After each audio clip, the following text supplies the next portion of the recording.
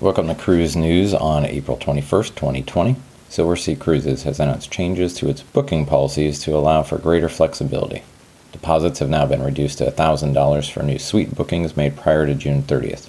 Under the new program, you will also receive a $1,000 onboard spending credit.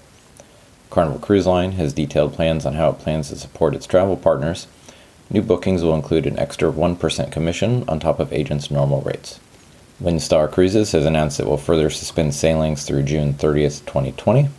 And in a bit of good news, the last major cruise ship that was sailing with passengers, the MSC Magnifica, has made it home to Marseille. All 1,700 guests have been returned safely. No guests experienced any symptoms during their sailing. Please do subscribe wherever you listen to your favorite podcast.